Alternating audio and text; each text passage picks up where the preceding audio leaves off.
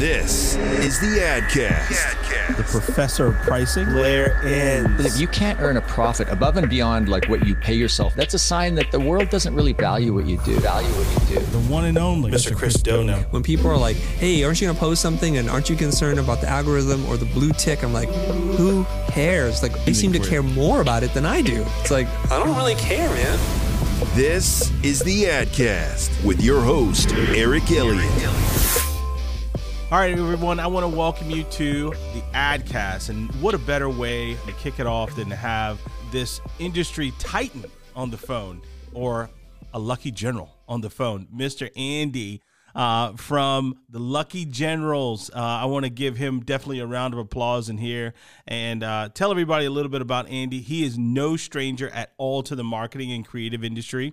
You've probably seen or heard some of his work. And if you've seen the Super Bowls, you've probably seen his latest work about Alexa reading your mind.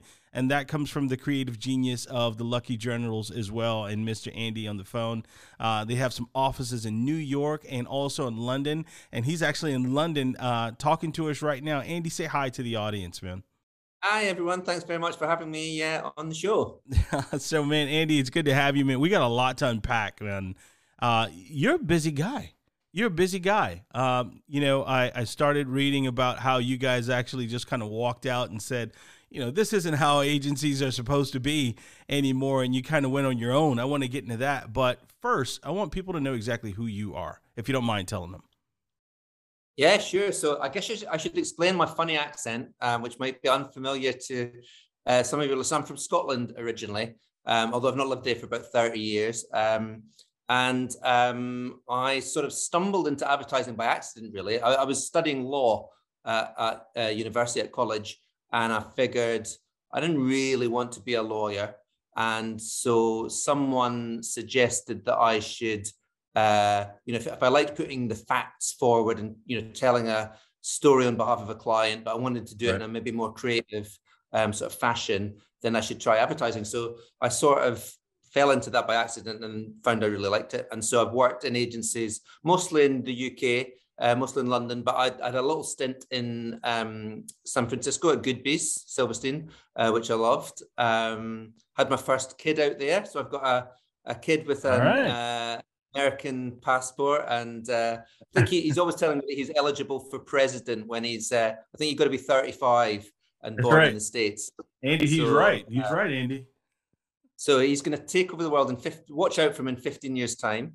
Ever since then, we've been working in agencies in London and then set up Lucky Generals about 9 years ago with two very good friends of mine. So having lots of fun. Man, that's awesome, Andy. Now, you said you actually were studying law. So what a change going from law to going into advertising and creative. I mean, you just said like you just like to be able to tell that story. I mean, how is that transition for you? I mean, were the parents like, no, Andy, you have to continue being a lawyer or be a lawyer. Don't be an ad guy or a creative guy. I mean, what was that like for you?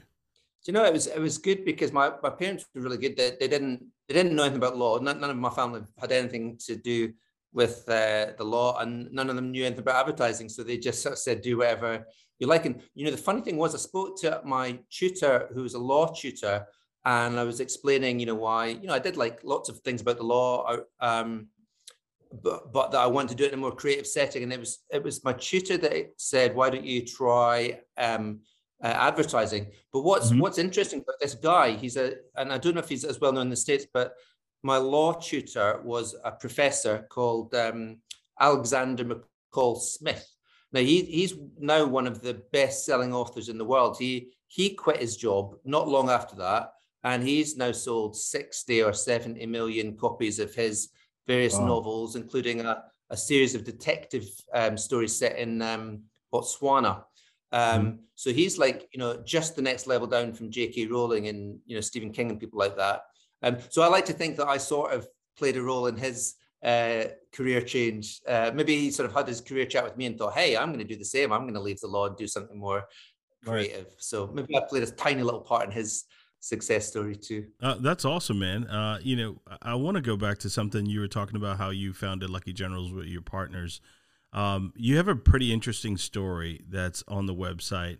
And I wanted to talk to you about that. It just said back in 2003, you said back then it was just 3 friends. It was Helen, you, and Danny, right? And Right. you guys were sitting in a pub, and then you guys just talked about how old agency model was broken, and you set out to create something different. I mean, one, what were you drinking? And then how did that come about, man? You know what I mean? I mean, how did you guys go to this is just not working?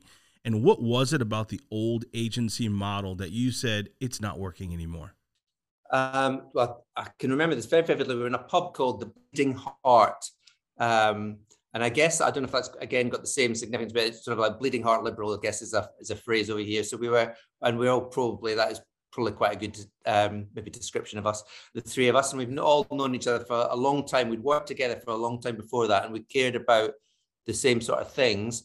Mm-hmm. And over quite a large quantity of red wine, it has to be said, we started figuring out that, while we worked for some really good agencies, they were sort of big network, traditional agencies. Everything was being done in silos. And it was at that time, so this was 2013, when people were sort of creating divisions of things, like, people were setting up digital agencies or social media agencies or tech agencies, and everything was a bit, compartmentalized. And we just sort of thought, everything's digital, everything's social, everything's content and PR, it's just all the same stuff. We shouldn't sort of be super specialist about it. And also let's have some fun, because it feels like, and this is even more true maybe today, that the industry wasn't being much fun. And because we really like working with each other and we're mates, we thought, well, let's just do our own thing and definitely have lots of fun doing it too. And it's sort of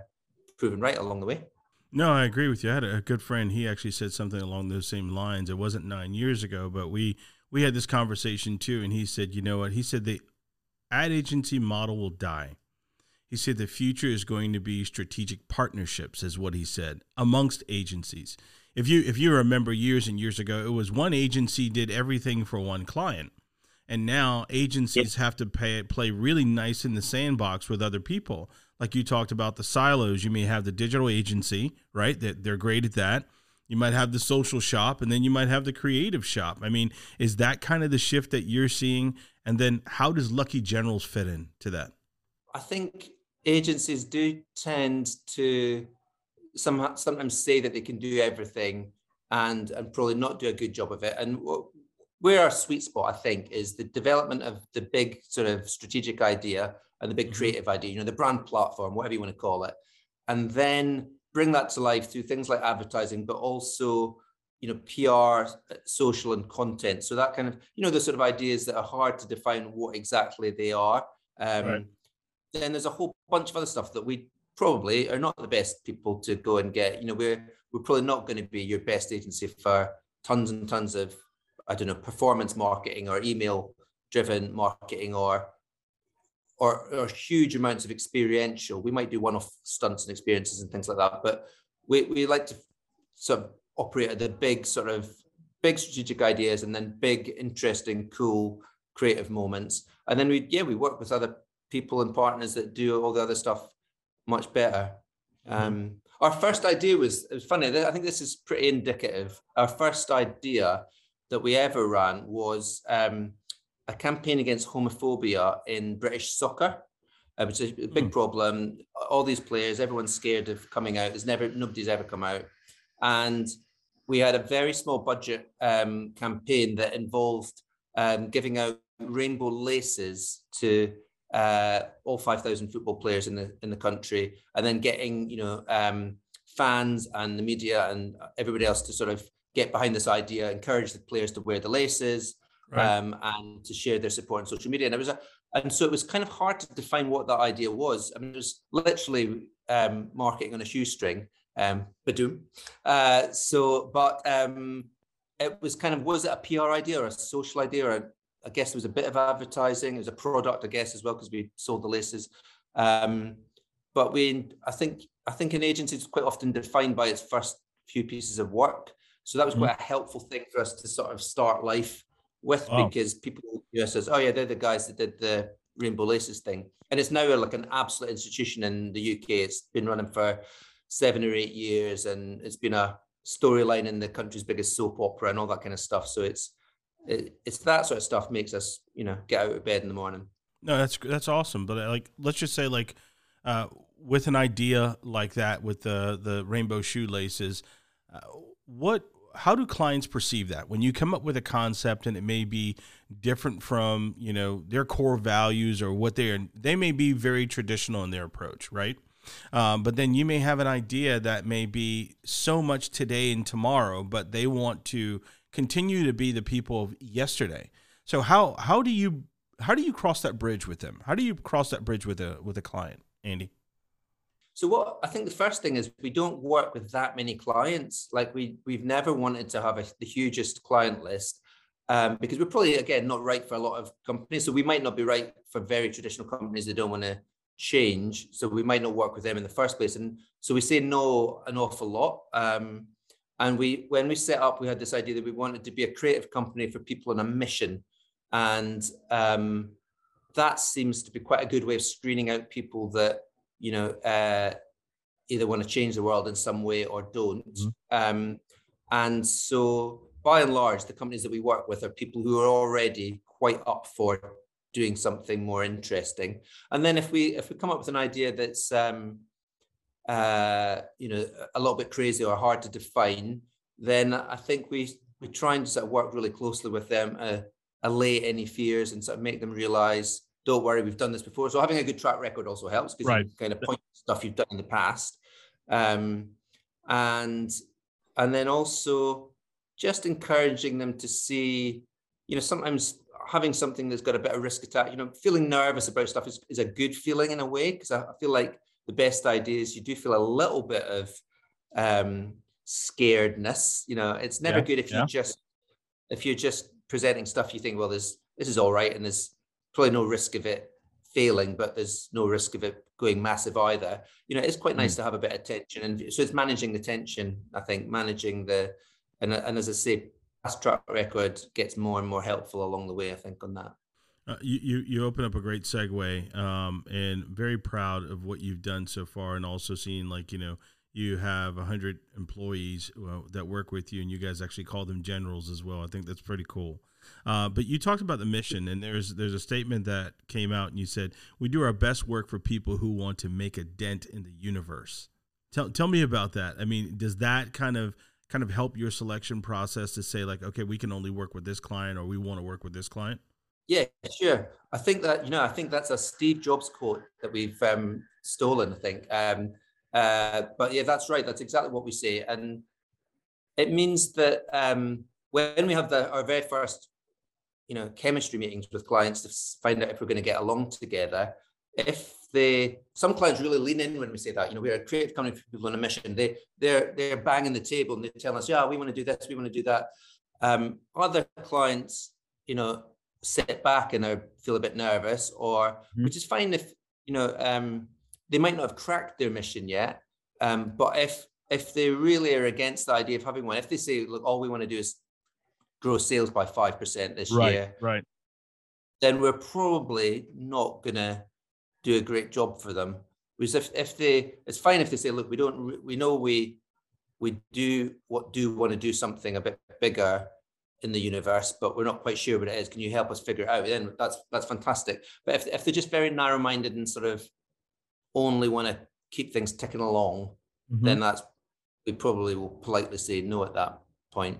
And what's interesting is sometimes surprises you and this is why we sort of said it's for people on a mission, not companies on a mission. Sometimes all you need is one person that's like super. They've got to be relatively senior, but that really wants to do something, and they can help change their whole organization. Do you know what I mean? Like sometimes you can have an unlikely company. Like that Rainbow Laces idea came from a betting company. Like when we first met them, they wouldn't be high on our list of companies that we necessarily want to work with, but this guy was like an absolute force of nature, that he truly believed in it sincerely, wanted to do something. They make a lot of money out of soccer. He wanted to put something back. And then we just loved that individual. Individuals can do a lot of things if they're in the right places in organizations. So we always have a coffee and we see what they're like. Well, Will Smith said something a long time ago. I was watching an interview. You probably know Will Smith, the actor. He said that he actually auditioned or he had a read for The Matrix when it first began. And then it was actually he turned it down. It was Keanu Reeves. And he said that's the one project that he said he kind of, kicked himself for not taking.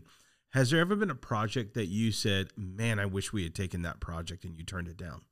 Oh my goodness, that's such a good question. I bet there is. Let me think. I'm going to have to think about that. I might come back to that at the end because it's a brilliant question. I immediately went to things that we had turned down and we were very glad about afterwards. Before we started, we were offered a big financial services company. It was a loans company. Mm-hmm. And they were going to give us a bit of business for a really big sum of money without a pitch. But when we spoke to them, so we did the meeting because who knows, they might, surprise us by being very mission driven. But it felt a little bit, wasn't quite right because it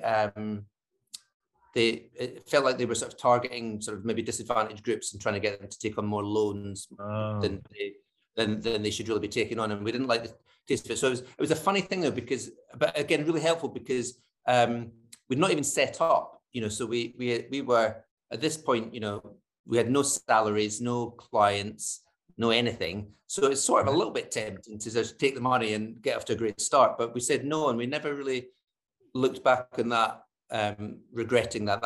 We're always really glad that we did make that decision. But I'm going to have to think about where have we said no to something and it's turned good. Actually, there's a sort of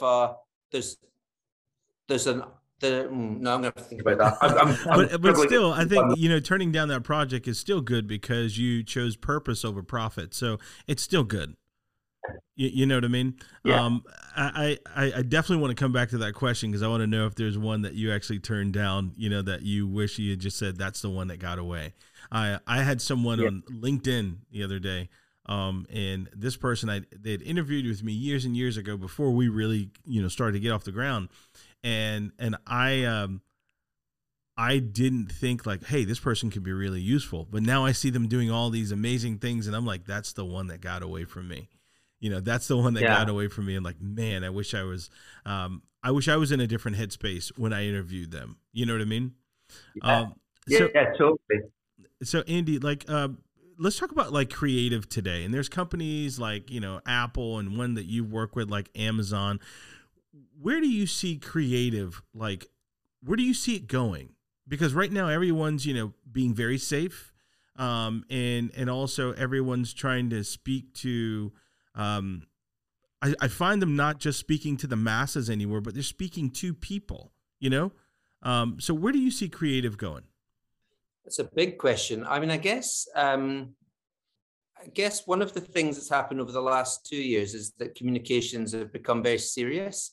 And I know why that's the case. Obviously, it's been tough times in the world and lots of serious stuff to talk about. But I feel like it's sometimes a mistake to then literally say that we've got to be serious too as brands. Not that I'm not saying that we should all be fun and funny or use comedy all the time either. But it's kind of odd that, actually what a lot of the time we need in the world when things are tough is a smile on our faces. Yeah. And, if you look at the Super Bowl, for instance, more recently, where I think there was a lot of funny advertising for the first time in a few years, but we sort of treat that as the exception. It's a funny sort of business where we kind of say, well, let's do something great and funny for the Super Bowl, but then get back to doing really boring, serious stuff that people don't like for the rest of the year. And that always puzzles me because like on the Super Bowl, you get, as you will know, you get people almost watching the game to watch the ads. It's really the only time we look forward to commercials. That's it. Like I tell people, people don't like commercials. They don't like commercials. Yeah. The only time they're looking for it is let's just say like tomorrow night. Is anyone saying, hey, did you see the commercials in Thursday night's prime time on the network television? No. But we're looking for ads in the Super Bowl. I mean, everyone becomes a critic. of the work. Of course. You know what I mean? Exactly. Definitely. And so I sort of think, that's kind of it's funny that the industry doesn't realize then, oh, wait, how could we create that effect all year round? Why? Because the rest of the year, like you say, people don't want to watch ads. We block them, we skim and skip them. And, maybe the Super Bowl shouldn't be this anomaly that we get ourselves to do great work one day a year and then, boring stuff the rest of the year. So I feel like we should perhaps remember some of the principles of that kind of world. Be more entertaining, be more fun. Don't start from the premise that anyone's interested in our brands. Most people, like you say, are not. We've all got bigger things on in our lives, and we don't care about brands. And I don't want to think about them. I don't necessarily even want a relationship with them. Which is something we tell ourselves that everyone wants. And because we spend all our time in marketing, obsessed by our product and all its technical details and all the rest of it, we sort of imagine that everyone else is going to be interested, and they're so not. So I'm hoping that there might be a turn in that direction, but if not, we don't care, because we do a lot of work that is quite fun, and so maybe it's good for our business if people don't realize that. That's true. You bring up a good point. Like we used the Super Bowl to kind of bring out like some of our best work.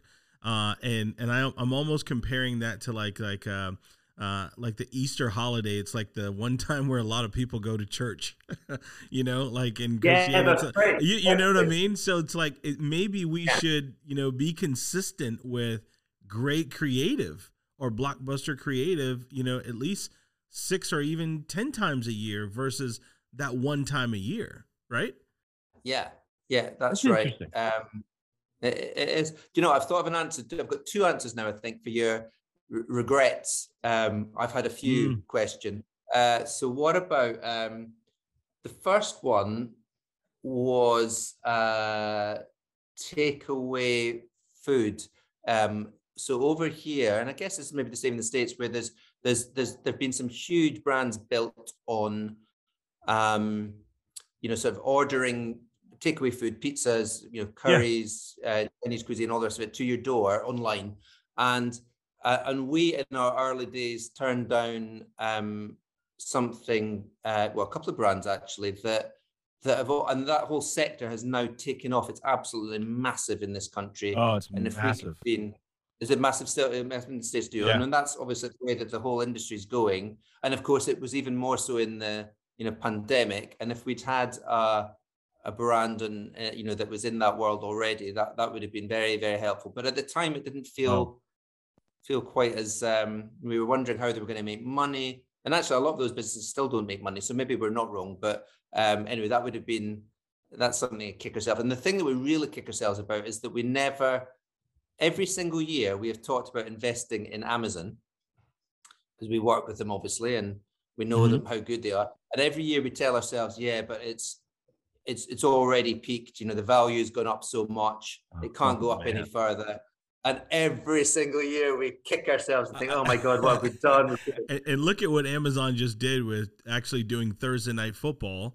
So that's going to help their brand. And then you see like Apple, they just launched a Tuesday Night Baseball. So, I mean, creative is coming from different parts now. One thing I wanted to bring up to you is, I was looking through a magazine, and you remember years ago when you're looking at a magazine, everyone who was in that magazine was perfect. They were a perfect model, perfect hands, teeth, size, and, according to whomever would say that's perfect. But nowadays, it is not that people want to use perfect people for ads anymore, because it almost takes out the realism out of it. Do you see that happening and that becoming more of a creative trend, Andy? Yeah, definitely. I think people are much more savvy now, and in today's world, because we know the stories behind advertising and how it's created, and we understand that things are airbrushed. It's sort of incredible that that's just happened in the last sort of, 10, 15 years, perhaps. When our parents were growing up, I guess they thought that all those film stars, those movie stars really did look that way. they didn't realize how they'd been lit and how they'd been sort of their images had been perfected, and now we're a bit more knowledgeable about it. And I think the same goes for companies as well. Like, we know that a company can be telling us one thing and saying how good they are on, diversity or representation of certain groups or things like that, but then we might find out, hold on a second, that they're not as good as that. And so you can't hide the truth anymore as a company. We've got the truth at our fingertips. We can very easily find out what the reality is. And I think so companies are maybe realizing that we know that the world isn't perfect, and perhaps we need to cast more more like real people, rather than sort of the classic sort of perfection that they were chasing before, which is good. No, that is good. When you look at creative, Andy, are you able to separate yourself to become a viewer, or are you always in creative mode to say, I would have done this different? Me, because I used to be in restaurants before I got into marketing, and so it was hard for me to go out to eat, because it was like, they could have done this. Is it hard for you to separate yourself from creative? Yeah, it is a little bit, because you're always I'm the annoying dad, and my kids are, wanting to fast forward the ads, when we're watching, and I said, no, let's just watch these ads. This is what paid for the house, this is right. This is all the fun stuff. So I guess I am. I mean, I try to. What you've always got to do is realize that for a lot of stuff, you're not the target market. So sometimes what I think about something doesn't really make any difference, because it's that I'm not who they're selling to. So I do try and step out of that aspect, and talk to people in the in the target market. And I think just generally speaking to real people is a good thing for people in ad agencies. That often we live in these ivory towers, and we're in a big city, or we're surrounded by people who are like us, and just chatting to ordinary people about what they like is keeps you a bit more real, I guess. Man, are there some campaigns right now that you see that you're like, wow, this is just great? And what are some of those brands? Like, let's just say, for an example, like we've all watched a brand like Apple, and notice I said brand, not the logo or just the design. Brands like Apple, and how they've become like so much part of our lives. And then we see how they market themselves. Are there some brands that really impress you with the way that they market, Andy? Yeah, I think, something like Apple is amazing, because they've been so consistently great over the years, and yet sometimes their advertising sort of changes from campaign to campaign. They don't have, it's their values that make them Apple. They don't really have a campaign vehicle as such, do they? They don't have a gecko or something like that. So I think but you can recognize it very quickly, that aesthetic of the minimalism, and then a bit of color and so on. So I do really admire Apple. But then at the other extreme, I love a brand like Patagonia, that maybe don't do advertising as such, but almost like everything they do is an advertisement of sorts. They might, whether it's stitching a little message about the election into the pockets of their clothes, and that's an ad. Just as much as a billboard would be. So I think they're smart, the way that they do that kind of thing. I love Spotify. That's another good example of a brand where they've used data, the kind of Spotify Unwrapped stuff, where they tell you at the end of the year what you've been listening to. And they do advertising about that as well, which is fun. But I think just the basic idea of analyzing your data in a cool and creative way is in itself advertising in a sense. I think that's the interesting thing about the last few years. Now, advertising is a really broad term. It can be all sorts of things. It can be it can be a shoelace. It can be a label in someone's clothes. It can be a product. It can be a testimonial. It can be all sorts of things. It doesn't have to be a TV commercial, does it? No, you're right. But what is brand nowadays? Yeah, branding is, I guess, about it's about having I guess a position in people's minds. I always think branding, there's an old phrase, it's I can't remember who said it first. It's what people say about you when you're not in the room. And probably it's not all that much.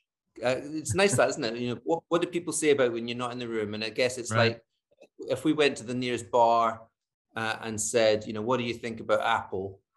You know, they're not going to use the same words that we might have on a chart or a brand pyramid, or, you know, but they probably wouldn't know that much about it, even for a brand as famous as Apple. But they might say something like, oh, they're really kind of creative, they are stylish, they've got really amazing technology, they're still pretty cool, they've been, you know, they're going to come out, you're going to come up with that sort of stuff. And that's really what a brand is. And then I think the other thing is, it's about, I think there's a better understanding now that brands are about actions. Like when I started in this industry, and maybe you were the same, like we used to talk a lot about, you know, it's the, well, we'd call it the communications industry, right? You know, it's about what we say. But I think now we increasingly realize that brands are about what they do, kind of more than what they say, because we know, like, if you're doing one thing and saying another, then you're going to get found out nowadays. So I think you can't really hide behind having a really cool, glossy advertising campaign, or ad or logo. I mean, no, it's great. That's a great point. I love the way you put it, where it's what people are going to say about you when you leave the room. So I think that's a great point. One of the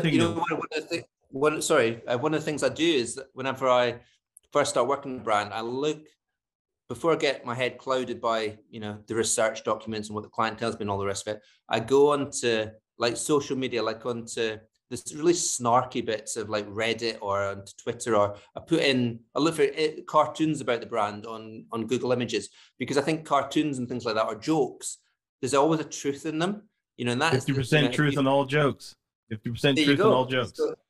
So you find out what do comedians say about this brand, is because their joke won't work unless there's a bit of truth in it. So that's always like really revealing, and is sometimes like a bit of a reality check for the client when you can say, well, this is what you tell us the brand's all about, but this is what people actually say about you. That's a good point.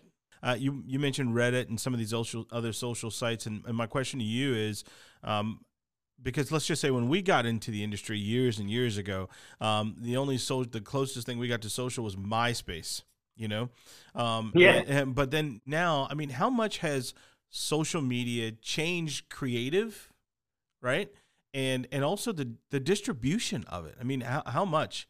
I mean, you think of that Super Bowl ad for the last Super Bowl. I mean, it had millions of views before we even saw the concert. But I mean, how much has social media changed creative?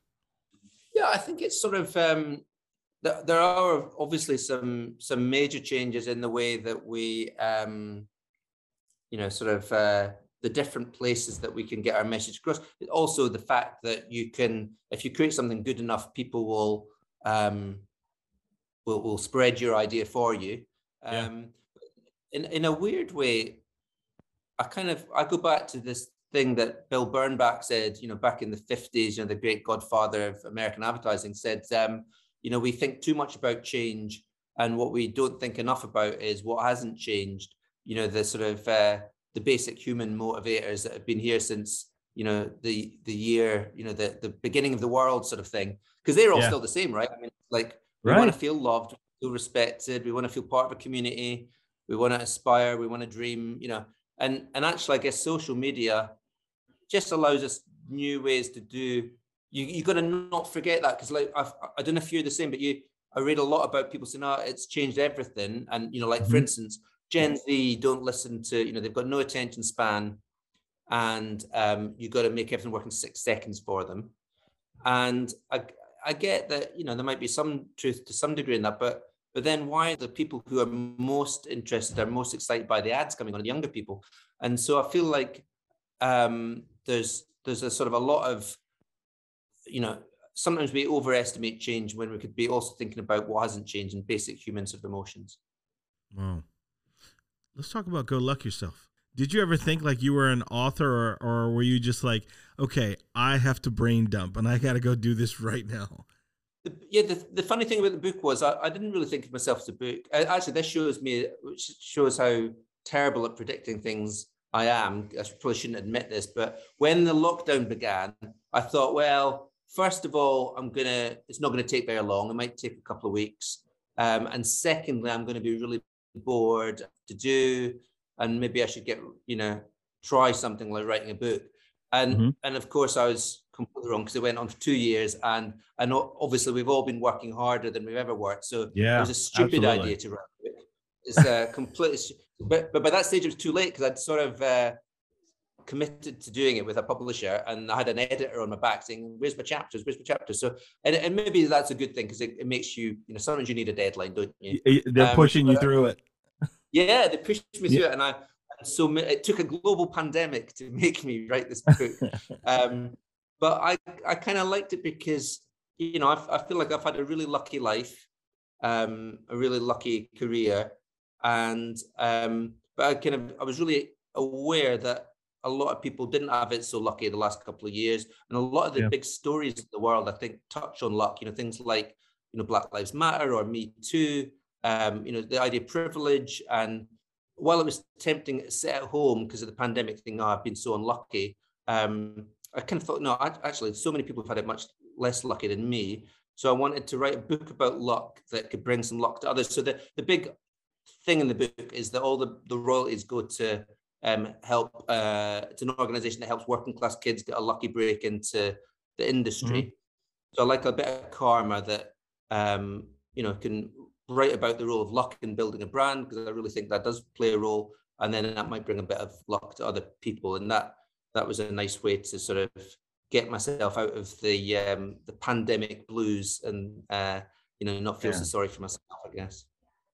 Man, Andy, I enjoyed our conversation, man. I really do, man.